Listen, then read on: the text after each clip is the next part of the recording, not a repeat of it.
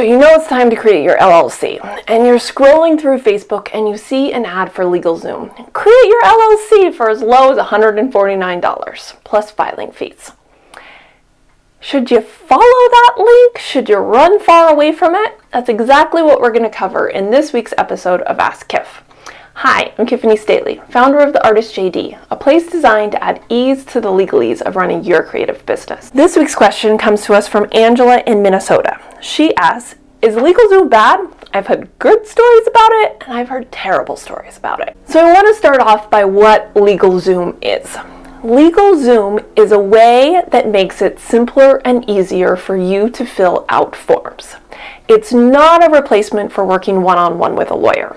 It just is a service that takes all of those confusing government forms and says, here's where you need to fill in the blanks, and here's examples of what you might put in those blanks. When you use their services, all they're going to do is verify that it looks like you put the right information in the right box. They're not going to say, Tiffany, maybe you should have done this, or I don't think that's right. Now, there is services you can add to that $149 fee that are going to function more like a lawyer to kind of help talk you through things and make sure that you're filling them out properly.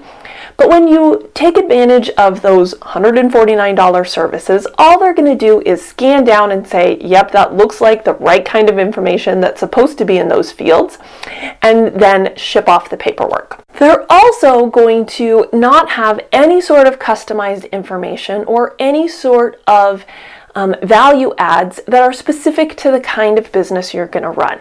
They're working on a volume basis, and so their value add is making forms easy to fill out. It's not, if you're an artist, this is the kinds of things that you might want this form to be on this form. When you reach out and work one-on-one with an attorney, you're going to find someone who specializes in the kind of business you run.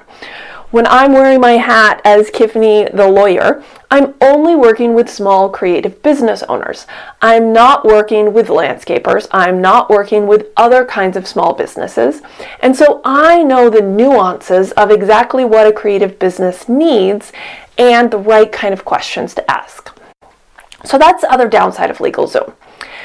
So yes, there are times that I tell people that they call me and they say, this is my budget, this is what I need. And I will tell them, if that's your budget and that's very simple thing is what you need, then LegalZoom might be a good option. But there are certain times that I say run far, far, far away from LegalZoom.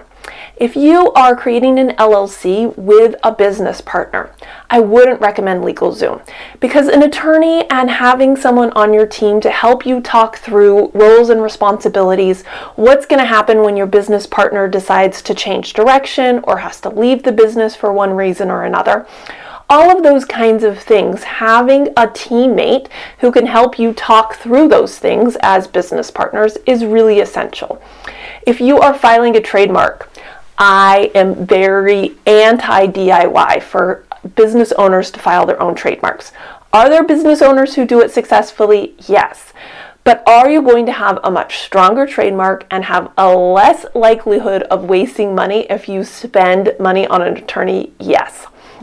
I cannot tell you the number of creative business owners that have filed trademarks through LegalZoom and then get an office action and then come to me and I say, well, either it's going to cost you more than it would have cost in the first place for me to file this trademark to fix what you did wrong, or I'm going to tell them, I'm sorry you wasted your money. You're never going to be able to get this trademark.